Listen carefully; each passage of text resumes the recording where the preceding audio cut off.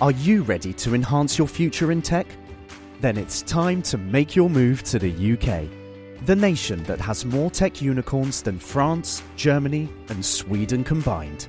The nation that was third in the world to have a $1 trillion tech sector valuation. The nation where great talent comes together. Visit gov.uk/great talent to see how you can work, live and move to the UK.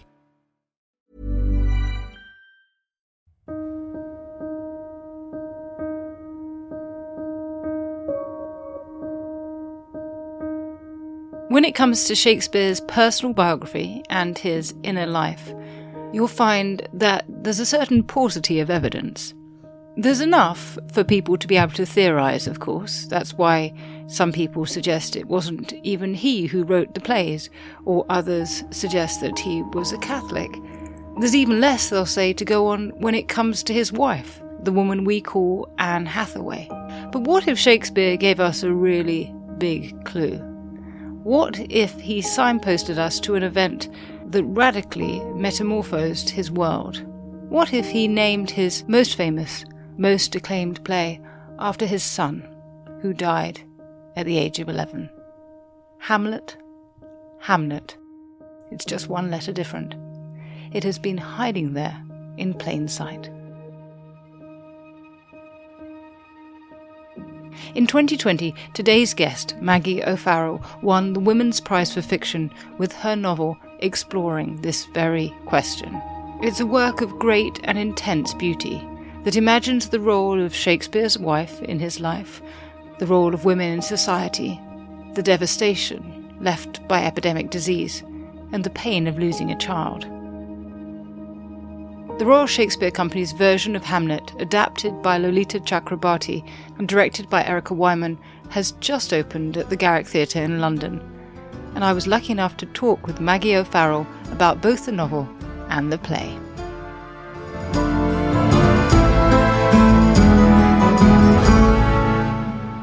Maggie O'Farrell, welcome to Not Just the Tudors. Thank you very much for having me. It's lovely to be here.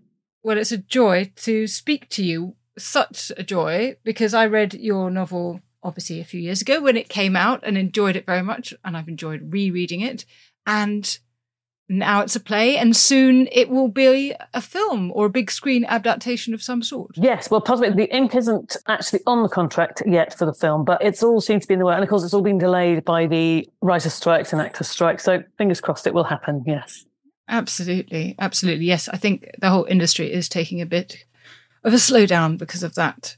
Yeah, exactly. And I think, the writer's strikes ended, obviously, but I think it's going to be a while till everything's settled down and, the dust settles. So, yes, fingers crossed that it will all go ahead. But you never know with these things. Well, let's talk about one thing we do know is that the book was a winner of the Women's Prize for Fiction in 2020, is out in paperback and has been universally, or nearly universally, should have been universally acclaimed. So let's talk about that story that you tell, because it's quite something to tell a fictionalized story about one of the world's most famous playwrights. And I'm fascinated to hear from you about how you navigated between the history, and in this case, of course, the literature, the plays, and your own fiction. Do you have rules for what you could make up? And given paucity of sources, how little we know of Shakespeare's biography up until a certain point, and certainly with regard to his family, were you led by what worked in storytelling terms more than anything? I think I always knew. I mean, it's funny, I had the idea for writing this book a long, long time before I actually wrote it. And I kept circling around it. And I'd studied English literature at university. So I was coming very much towards Shakespeare from the angle of someone who'd done it as a degree, and studied all the plays and loved it, of course, and, as a member of audience. But I always, for a really long time, been fascinated by the link between this dead son, because his one and only son, Hamnet, died at the age of 11, and the very, very similar echo of that name in, I think anyway, his best play. What does it mean for someone to take the name of his dead son and use it for a play and the main character and, of course, the ghost, not forgetting, because the ghost and the prince have the same name, well, what does that mean? It has to be important. Nobody would make that decision lightly. And of course, there is the source text, which they think was a Danish play called Hamlet, which of course there's an echo in that name. But essentially, those names, Hamlet and Hamnet, are interchangeable in parish records of the time, because of course, spelling was a lot less stable in the 16th century. So it was very common. I mean, in many of Shakespeare's signatures, he spells his name differently in many of those. So it was very normal to have different iterations of the same name. But what does it mean? What is the significance of the name? So I always knew that I wanted to write about it, but I did sort of veer away from it. I think I wrote 3 other books instead of writing Hamlet. I kept thinking, no, I can't do it. But I was reading at the time a lot of works of scholarship, biography about Shakespeare. And it's strange, when I studied literature in the 90s, it was very much focused on the text and then meta theory about the text. There was absolutely nothing at all. We were not encouraged, or we were actively discouraged to consider biography or life or any kind of other influences that might have been at play on his work. So actually, when I started researching for this book, I was coming pretty much fresh to his biography. And there are these works of staggering scholarship written by a number of people, focused on his life. And, I was in awe, particularly as a novelist, on the unbelievable labor involved and the love involved in these tasks. The hours and hours, weeks, years that must have been spent in archives, digging up letters and court documents. And I don't know, it's jaw-dropping. But at the same time, I was fascinated by the gaps, as you said, in his story. There is so much about him we don't know, despite these incredible efforts of these scholars. So there was quite a lot at play when the novel was forming in my mind. There was the documentation about Shakespeare, which is pretty scant, and then the even fewer details that we know about Hamnet, the boy, and his wife, for example. And so there was the incredible scholarship that we know about him and the facts that we know about him. And then there was this kind of fictional mind of my own coming at it from fiction. And then, of course, there's the plays. So in a sense, it was this kind of triumvirate of influences at work on the book as I was beginning it. And was that a departure for you? Because I came to your work, at least through your modern literature, things like The Vanishing Act of Esme Lennox and The Hand That First Held Mine. And so I was obviously completely thrilled when I found out you had written a book about the 16th century. It's like a perfect combination. And of course, since then, you've gone on to write the marriage portraits. You've stayed in this century, at least, if not the same country. But to come at that for the first time and to bring all those things together, did that feel like a departure? Did that feel like doing something new? And was it harder or easier? Yes, it does. But actually, in a sense, I really like to approach every book wanting to learn something new. The idea that I think with every novel or every book that you write, there's an enormous steep learning curve. You're learning a lot of factual stuff, which I did certainly with Hamnet and also the marriage portrait. Or you might be learning something technical. You might be trying out something very different. I wrote a book called This Must Be the Place. And I remember really consciously thinking, I need to learn about polyphony here. I need to learn about handling multiple voices, perhaps even within the same paragraph.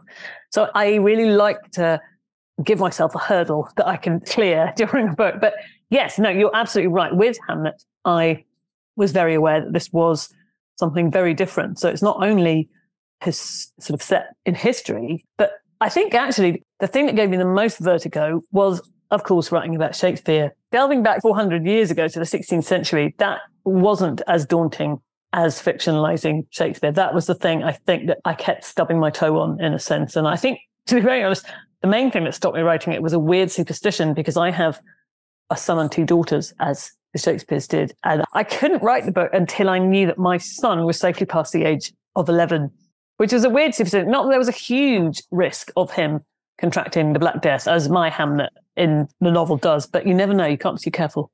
Is that sense of vertigo why you chose to keep William Shakespeare himself unnamed? I think it was definitely part of it. I think there were a number of reasons why I decided to do away with his name. And I think it was partly a kind of vertigo. I remember when I was starting off making my first forays into writing the novel, it is quite distracting or off-putting when you are trying to write a sentence along the lines of William Shakespeare came down the stairs and sat down for breakfast. Even saying it, you're laughing, I'm laughing. It is ridiculous. And I thought, well, if I can't stay submerged in the fiction of this, I can't expect my readers to either. So it just seemed ridiculous. And then I made a tentative attempt to call him William, which felt really wrong. And then I tried Will, which seemed unbelievable chutzpah. So I just thought, okay, I'm going to do away with it completely. But in a sense, it is a gesture to invite the reader to forget everything they think they know about him and look at him as a human being instead of a literary icon. And in a sense, the novel is very concerned with names and naming. What does it mean for this boy to have had the same name as the play that scholars think he went to write on 4 years after Hamlet died? And in a sense, his mother's name, we always know her as Anne Hathaway, which actually is odd because for most of her life, her surname was Shakespeare. And one of the documents I read was her father's will. So Richard Hathaway died a year before she married William. And in his will, he leaves her a very generous dowry and he refers to her as my daughter Agnes. And that hit me like a thunderbolt because I thought, wow, if anyone knows her name, surely it's going to be her father. And why is it we've been calling her Anne for all this time? And I think it's possible that it was pronounced Annis. So you can see why it might have been transcribed by a scribe as something different, or maybe it was shortened. But to me, it felt like a very interesting symbol of why we have misread her and misrepresented her for so long. So I wanted to call her by this name to signal to readers again that this is somebody different that you haven't yet met. You're not going to find the shrewish older woman who's lured a boy genius into marriage, which so many historians and scholars and writers of other books and screenplays have wanted to cast her as.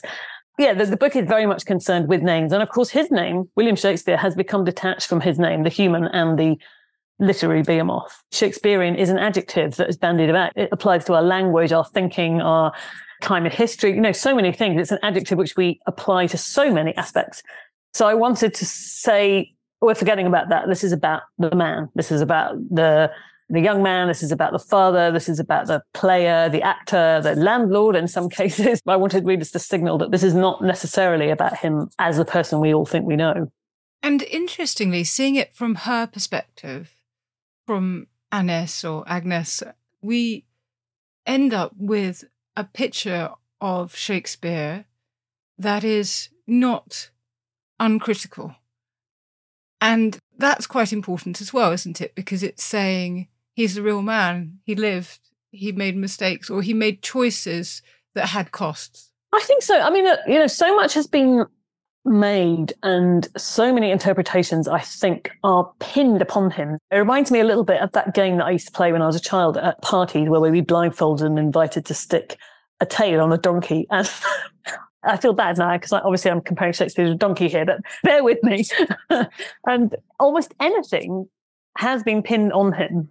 It's not as if I am critical of him in a sense because he went to London to work. I mean, so much has been made of that. And so many people have sought, in a sense, to interpret that as a kind of divorce between him and his wife, which I think is odd because, in Germaine Greer's very brilliant book about Anne Hathaway, Shakespeare's wife, she makes it clear about how many men in Warwickshire and in Stratford-upon-Avon itself were going to London for work, as of course probably happens now. That is where the jobs were. And it wasn't really that unusual for the man of the household to go to the city to work, as it isn't today. But I do think the idea that he went off to London and forgot about everybody back in Stratford-upon-Avon is totally erroneous. Almost every penny he earned on the stage, even at the end of his career when he was an incredibly wealthy man, he was a very good businessman, unlike his father, he sent back to Stratford-upon-Avon. So he lived in very small lodgings right up until the point at which he retired from the stage. And everything he sent back to Stratford, so he bought them a vast mansion for his wife and daughters to live in a year after Hamlet died, a new place, which has since been knocked down. But he also bought many cottages and fields and land that he leased out. And that to me is very indicative of a very strong bond between him and Stratford. And of course, we have to remember that the playhouses were regularly shut down because of the plague. I think the capacity of the original Globe was, I think it was at 3,000 people. And if you imagine that on a semi-hot summer's day, it was like what we'd now call a viral hotspot, but obviously this was a bacterial hotspot.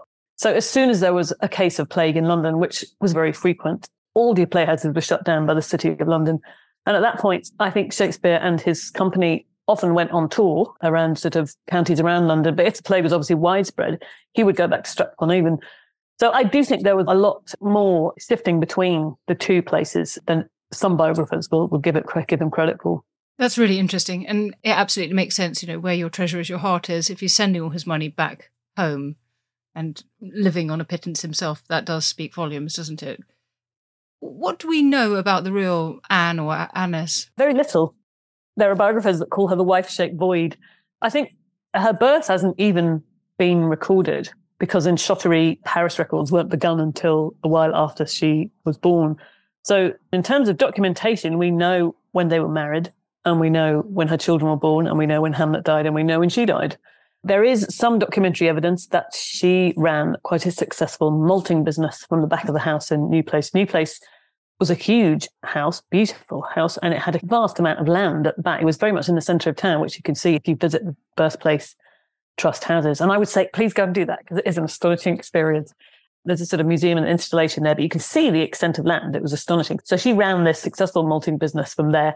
And because so many people seek to depict her as this kind of slightly embittered wife sitting alone in Stratford, crossly waiting for him to come back. But I think that's nonsense. It's quite obvious to me that she was just getting on with her life and living in the town with her daughters and where her siblings were. And so, no, not a huge amount is known about her, but that hasn't stopped many people, which includes, as I said, historians, scholars, other writers of fiction and writers of Oscar-winning screenplays, to depict her as this shrewish, illiterate peasant who lured this boy genius into marriage.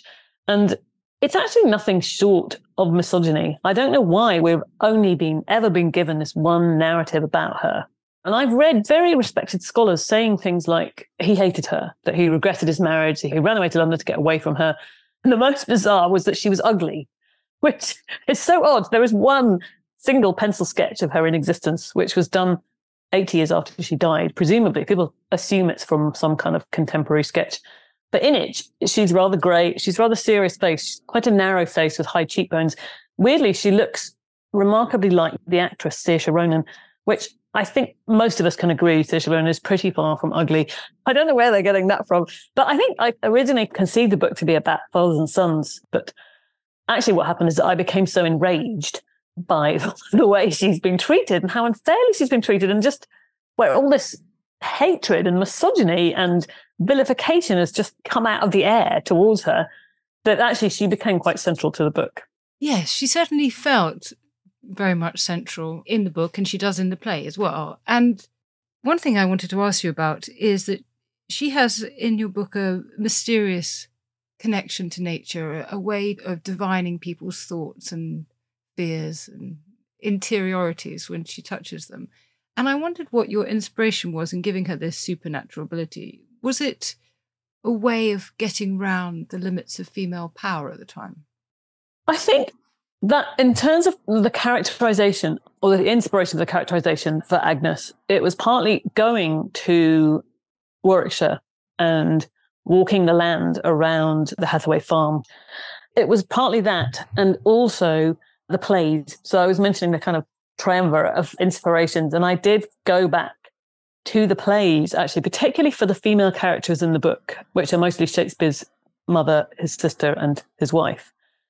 Because their lives, obviously, are ones that have been written in water. There is no documentation, very little documentation about them. Obviously, there's an awful lot, particularly about his father, John Shakespeare, who tangled with the law. He seemed to have a rather interesting checkered career, and he got into debt, and he was in court several times for failing to turn up at church, etc. He was also the most interesting one, I thought, was the one where he was fined for dumping what they described as ordure outside his house, which is a peculiar place to dump ordure. I mean, imagine what it is if this is a kind of Tudor house and also somewhere where skins are prepared. It must have been pretty nasty ordure. Anyway, but in terms of the women, their lives are pretty hidden and they are very much in the background and in the shadows. So in terms of trying to locate them in the novel, I felt I needed to do a lot of hands-on research. I wanted to get my hands literally dirty. So I found a recipe for Tudor bread, which I made several times because I wanted to understand the kind of labour involved in their lives. I mean, if you think of Mary Shakespeare, so when William married at 18, she also had little tiny Edmund, who was a toddler, in the house and several children in between. That's a big household and a lot of labour involved. You know, the idea of feeding all those children, clothing them and keeping them safe and healthy, not to mention healthy. And just the idea of running a household that large, multi-generational. And then, of course, William's wife comes in to live with them in the same household. And that is not insignificant. That is quite a task ahead. And I think also the plays. So I did go back and look at the plays, and I was particularly interested because I thought they must be there. They must be embedded those women because they were such a big influence on him. And it's very clear that he was very close to his sister, who actually was called Joan, but I renamed her because there's another character. Agnes's stepmother is Joan. So I call her Eliza in the novel. But in his will, he allowed her to carry on living in part of the house which he owned in Henley Street after his death, which implies to me that they were very close. She married a milliner and they lived there until they died. So clearly these were people who were important to him. So I did go back and look at the plays, and certainly for Agnes, probably the most important scene, I think, for her was the madness of Ophelia. There's that very deeply upsetting scene where Ophelia hands out plants to people. And actually, it's the scene written from a perspective of great knowledge, because every single plant she hands to someone is a very specific cure for something, a flaw she perceives in their character. So he's not just randomly saying, this is a rue, this is comfrey. He knows exactly what those plants are for. And of course, that was the purview of the woman of the household. So I've always wondered whether you can see her influence in that scene. Of course, we don't know, it's just speculation. But to me, it was something crucial, because he wouldn't, I think, naturally know what those cures were. So he would have to ask an influential woman in his life, and who else would it have been? And also, I was very interested in the idea of this kind of second sight and magic, or whatever you want to call it, superstition that runs in this kind of countercurrent to the religiosity of his plays. This was a society that was incredibly religious. And like his father, if you didn't turn up at church, you were fined. And in some cases, you could be sent to prison if you were a repeat offender. So you had to go to Protestant Mass every Sunday. In some ways, it was an incredibly strict society. There were these huge sumptuary laws allowing you, depending on what your socioeconomic status was, you were allowed to eat certain foods, which is such a peculiar idea. So in some ways, it was very rigid, but I'm really sure, particularly from reading his plays, that there is this large countercurrent of belief in, well, what else would you call it? I don't know, second sight, the superstitious, the supernatural, particularly in Macbeth, of course. So you can see it in Hamlet as well. You can see it in Julius Caesar. I mean, it's there wherever you want to see it. And I was just imagining the difference, particularly between the Hathaways and the Shakespeares. The Shakespeares were merchants from the town. The Hathaways were, her father was a yeoman sheep farmer from a really very small hamlet, and how I wanted to kind of explore the contrast between that, because of course it's now basically one town, but in those days it was not. And just the idea of how different that might have been and how she might have been viewed by people from the town. But I think the other really key thing that fascinated me, this again goes back to something Germaine Greer said. She said that biographers have been asking the wrong question, because for hundreds of years, biographers have said, why did he marry her? Why did he, this absolute genius, marry this woman who was illiterate? What was he thinking? But actually, she says it should be the other way around. Why did she marry him? Because she was 26, which is actually a normal marriageable age for a woman. She was from a very respectable family. Her father was a yeoman. She had a good dowry. And actually, she married this penniless, tradeless boy from a family whose fortunes had taken a huge nosedive. His father had been high alderman, which is a bit like the mayor of Stratford, but the family had fallen into rack and ruin, really, and had been embroiled in many scandals. John had been illegally trading wool. He owed lots of people money. At this point, the point at which they married, William didn't have a job. So that fascinated me, because I was thinking, what must Shakespeare have been like aged 18? We know now, of course, what he was capable of. We know what was inside him, but then nobody knew. And he hadn't seemed to be that interested in his father's business. He was probably just being his father's errand boy. Nobody really knows what he was up to, but certainly he didn't seem to be on any kind of career course. I mean, he must have been extraordinary. Imagine what it was like being his Greek tutor at grammar school, or his rhetoric master. And I was just thinking, maybe she's the one who saw something in him. Maybe she had this ability, because it is unusual for a 26-year-old woman to marry an 18. I mean, I know she was pregnant, obviously, when they got married, but again, that wasn't really that unusual. About a third to a quarter of the brides went to the altar pregnant. Again, a lot of it has been made about that. Biographers are very keen to criticize her for that, as if it was only her responsibility, which of course, as we know, it takes two to create a pregnancy. And they had this ritual hand fasting, which is a bit like an engagement with benefits, shall we say. Anyway, so she was pregnant, but in the same, it doesn't really answer the question, why did she choose him? And so my answer in the novel is that she could see something about him. She saw that he had this astonishing, unprecedented potential. Also, a lot, again, has been made not only about her pregnancy, but about the fact she was illiterate. She probably was illiterate, and of course she was. Why would a daughter of a sheep farmer have been taught to read? But does it really need to be said that illiteracy doesn't necessarily mean stupidity? And of course, there are other forms of education and other forms of intelligence. And I think she must have had those. So I wanted to give her those. So she has this incredible insight and she has this education in healing and herbs. I think it's so interesting what different answers we get when we turn questions round and we look at history from a woman's point of view. Surprisingly, it completely refocuses the whole picture, doesn't it? Yeah, that's particularly something I was interested in exploring with my novel, The Marriage Portrait, the different kind of layers of history. We think history is a kind of flat, one-dimensional thing, but of course it isn't. There are many interpretations and layers behind it. And in terms of the literacy, 5% of women were literate at the time, and the sense was really that if you couldn't read, you just needed to have someone who could. Like if you can't drive today, you just need to know someone who can. You know William Shakespeare, you almost certainly don't need to read. You've got someone there who can read to you. Yeah, it's true, actually, yeah. His elder daughter was literate, Susanna was literate, but his younger daughter, Judith, was not. And actually, there's one example of Judith's signature, and it's a J, and it's upside down and back to front, which makes me wonder whether she was dyslexic. And that was perhaps why she didn't learn to read.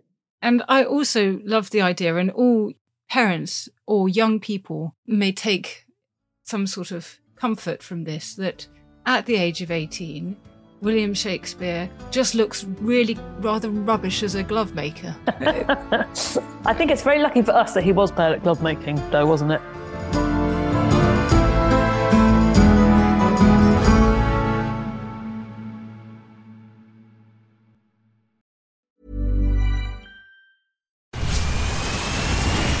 Where's that dust coming from? Still finding debris after vacuuming? Eufy X10 Pro Omni Robot Vacuum has 8,000 PA of powerful suction to remove debris deep in carpets. And it's totally hands-free. Want to know more? Go to eufy.com. That's EUFY.com and discover X10 Pro Omni, the best-in-class all-in-one robot vacuum for only $799. As a person with a very deep voice, I'm hired all the time for advertising campaigns. But a deep voice doesn't sell B2B, and advertising on the wrong platform doesn't sell B2B either. That's why if you're a B2B marketer, you should use LinkedIn ads. LinkedIn has the targeting capabilities to help you reach the world's largest professional audience. That's right, over 70 million decision makers all in one place. All the big wigs, then medium wigs, also small wigs who are on the path to becoming big wigs. Okay, that's enough about wigs. LinkedIn ads allows you to focus on getting your B2B message to the right people. So, does that mean you should use ads on LinkedIn instead of hiring me, the man with the deepest voice in the world? Yes. Yes, it does. Get started today and see why LinkedIn is the place to be to be. We'll even give you a $100 credit on your next campaign. Go to linkedin.com/results to claim your credit. That's linkedin.com/results. Terms and conditions apply. This is After Dark, myths, misdeeds and the paranormal. The podcast that takes you to the shadiest corners of the past, unpicking history's spookiest, strangest and most sinister stories. I'm Maddie Pelling. And I'm Anthony Delaney. Join us every Monday and Thursday and we'll take a look at the darker side of history, from haunted pubs to Houdini to witch trials and arsenic-laced breakfasts. Follow After Dark, myths, misdeeds and the paranormal wherever you get your podcasts. Brought to you by History Hit.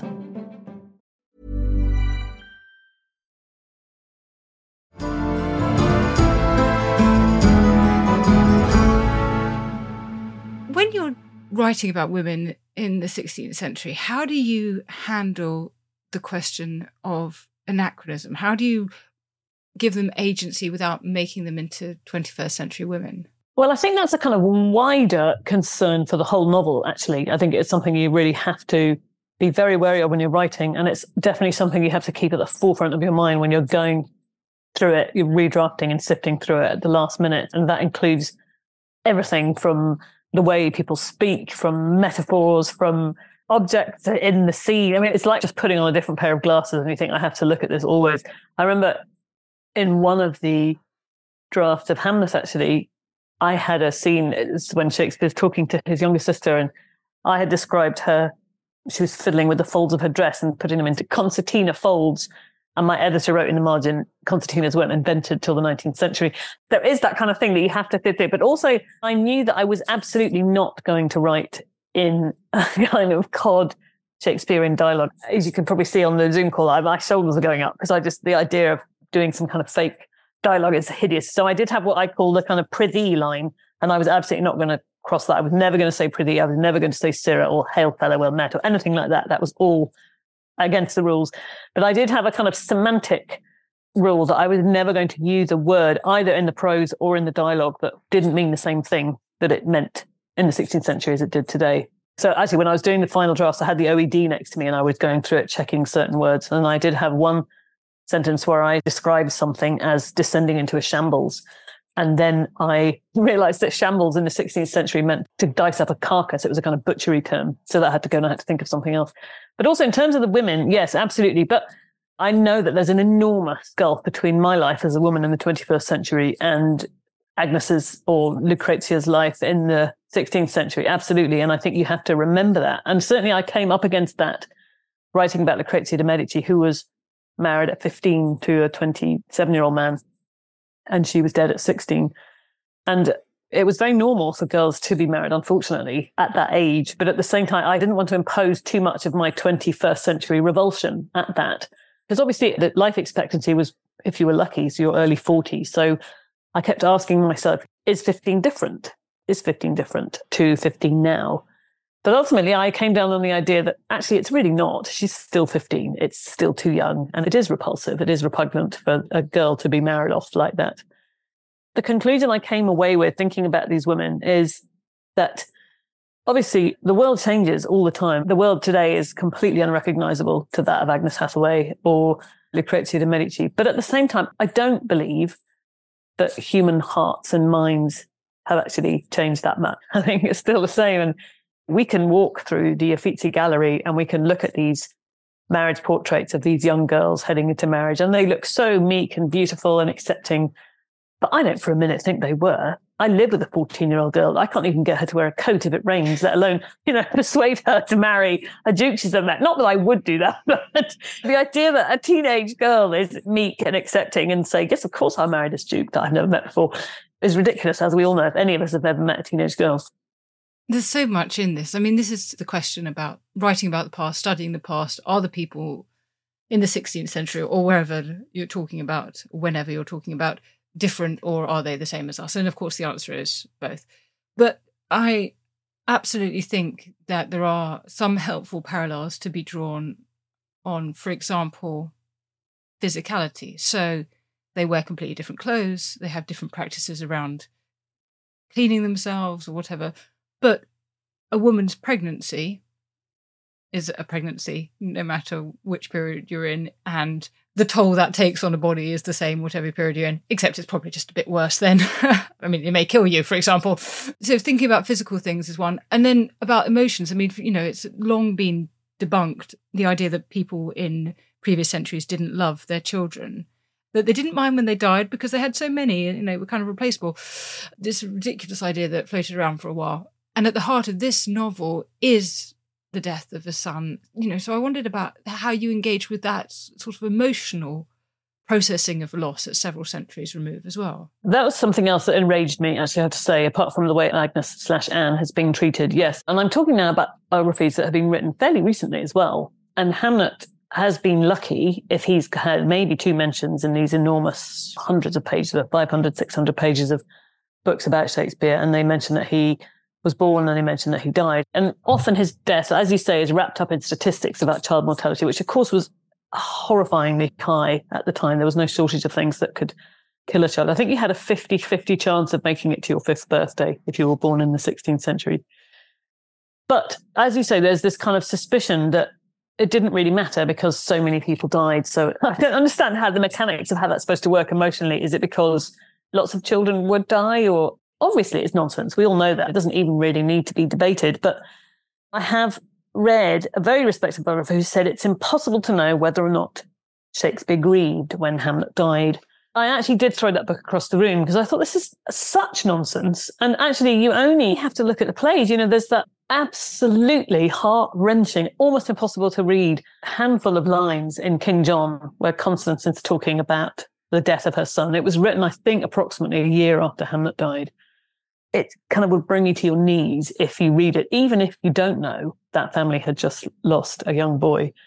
And also, you just have to look at the opening scenes of Hamlet to know that that whole play is underpinned by this incredible sense of loss, this huge undertow of grief. And of course, we don't need to call Vienna to realize what Shakespeare is doing with that play. The father is dead. The young son is alive. And the young son is desperately looking, desperately wanting to see a vision of his father, to have some kind of sense of communication. He's taking on the son's death and making his own. I wonder, sort of on the back of that, what that was like for you writing it. You mentioned that you were waiting for your son to pass the age of 11, and I'm often emotionally affected by my study of the past. And, getting that line between your emotions and those of the people you write about is sometimes a bit of a challenge. How does that work for you, and how does it play back into your writing? I mean, I had to say the two central scenes in Hamlet where Hamlet dies, and then the next scene is where his mother lays out his body, which would have happened. I think in a sense they were some of the hardest things I've ever written. Not really technically, just because of the place I had to visit in order to write them. The engine behind this book was to prove to myself and readers that Hamlet's death was incredibly significant. It wasn't just this tiny blip that's almost a footnote in his father's story. It's hugely significant to them and also to us. I don't think that without Hamlet's very early, untimely death, we would have Hamlet. And I don't think we would have Twelfth Night, which, of course, is about boy and girl twins who've been separated and they both believe the other is dead. And then, of course, they are reunited, which is just so heartbreaking when you think about the real Hamlet and Judith and who exactly Shakespeare must have been thinking of. In a sense, for me, the purpose to write the book was always to dignify and magnify Hamlet's death and to say this child was born, he was important, we owe him so much. He was grieved, he was loved, he was not just a footnote in his father's story.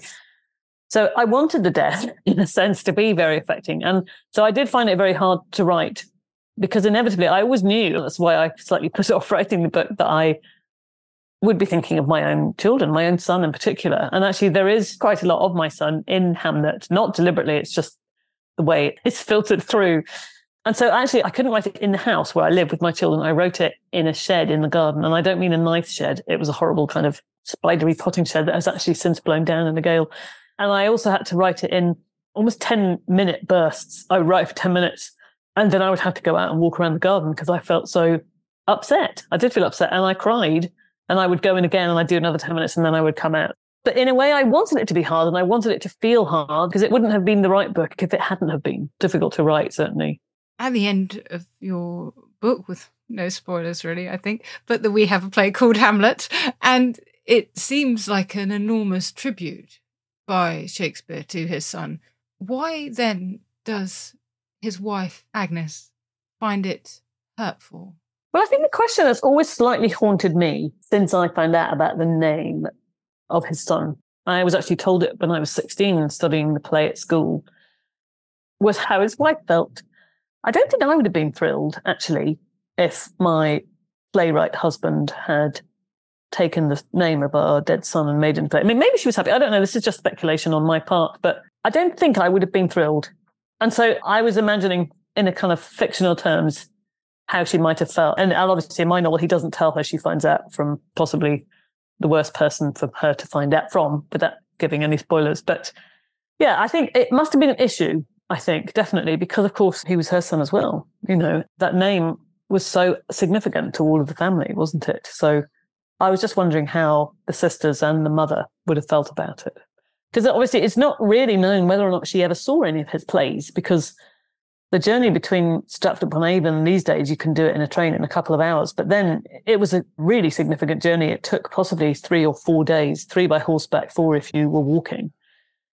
So nobody knows actually whether she saw his plays. But I just was imagining that if she had been unhappy about using the name, if she'd seen it, maybe she wouldn't be so unhappy. Maybe she would realize what it was and what he'd done, that he was dignifying the death, that he was taking the death upon himself. He was taking the death upon the father. And in a sense, the act of the play is an act of grief and an act of love, because he's letting the son live. He's letting the younger generation live instead. We're speaking now because the RSC's play of Hamnet has transferred from Stratford-upon-Avon, where I saw it, to the Garrick Theatre in London. The novel is one that is quite interior at times, and it moves through time.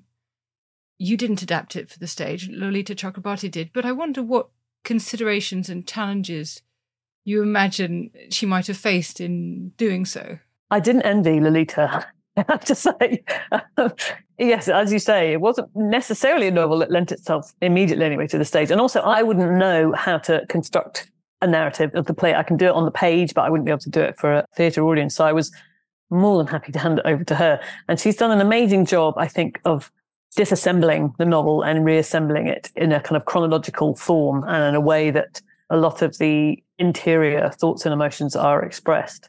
So, no, it's been an incredible experience, absolutely fascinating to watch. And Lolita was generous enough to share several drafts of her script with me. And I've been to see a number of rehearsals, both for Stratford. And it's been slightly rewritten and retweaked and recast and re-rehearsed for London. So I've seen some of the new London rehearsals. I haven't yet seen, I'm actually seeing it tomorrow night for the first time, the full new version for London. So yes, it's been an astonishing experience and not something I ever expected. I still have a very strong memory of the phone call where my agent called me up. It was just a couple of years ago now, and saying the Royal Shakespeare Company are asking if they can make a play of Hamnet.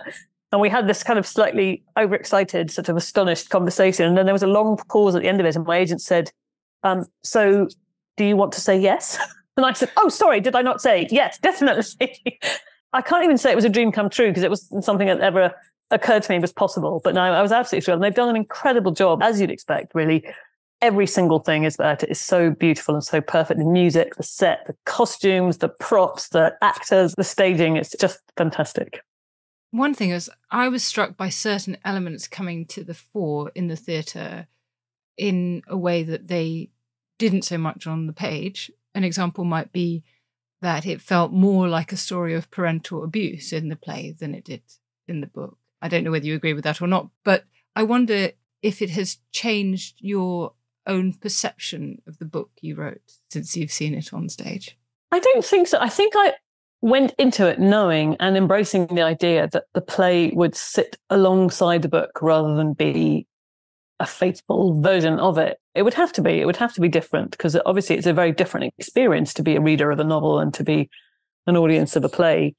So I was always quite open to the idea that this was going to be a version of the story, and Lolita was adapting it and Erica Wyman was going to be directing it.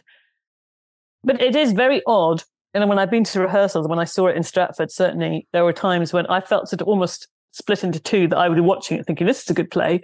And then I'd have a sudden moment where I'd hear someone say a line of dialogue that I wrote and I think, oh God, it's from my book. It is strange. I slip in and out of being an audience and also the novelist as well. So, but I think that's fine. I think that's the way it should be. In other words, people not only need to read the book, but they also need to see the play. And they not only need to see the play, but they need to read the book. That's what we're saying. So we've got two products here, folks. And as you say, it may be, we will see, God willing, there will be a film at some point. And you are going to be a co-writer on that. Yes, so Chloe Zhao, who directed Nomadland, she is directing it and she and I are co-writing the script. I'm not sure how much I'm allowed to say about the cast. Probably nothing. Yeah. But I just want to say that we have two very, very brilliant and exciting leads, possibly, hopefully, fingers crossed, penciled in. So, yeah, we'll see. It's going to be an exciting ride, I think. Well, we'll look forward to that as well. But meanwhile, there's plenty for you to be doing, folks. Books to read, place to see, get on it. Maggie O'Farrell, thank you so very much for taking the time to speak to me. It's my pleasure, Susanna. Thank you for having me.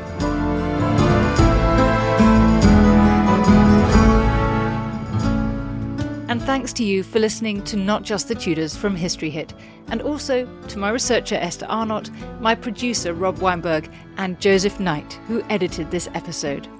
We're always eager to hear from you, so do drop us a line at notjustthetudors@historyhit.com or on X, formerly known as Twitter, at notjusttudors. And please do consider rating, ranking, bestowing multiple stars and commenting on this podcast wherever you listen, including on Spotify. It really helps more people find Not Just the Tudors.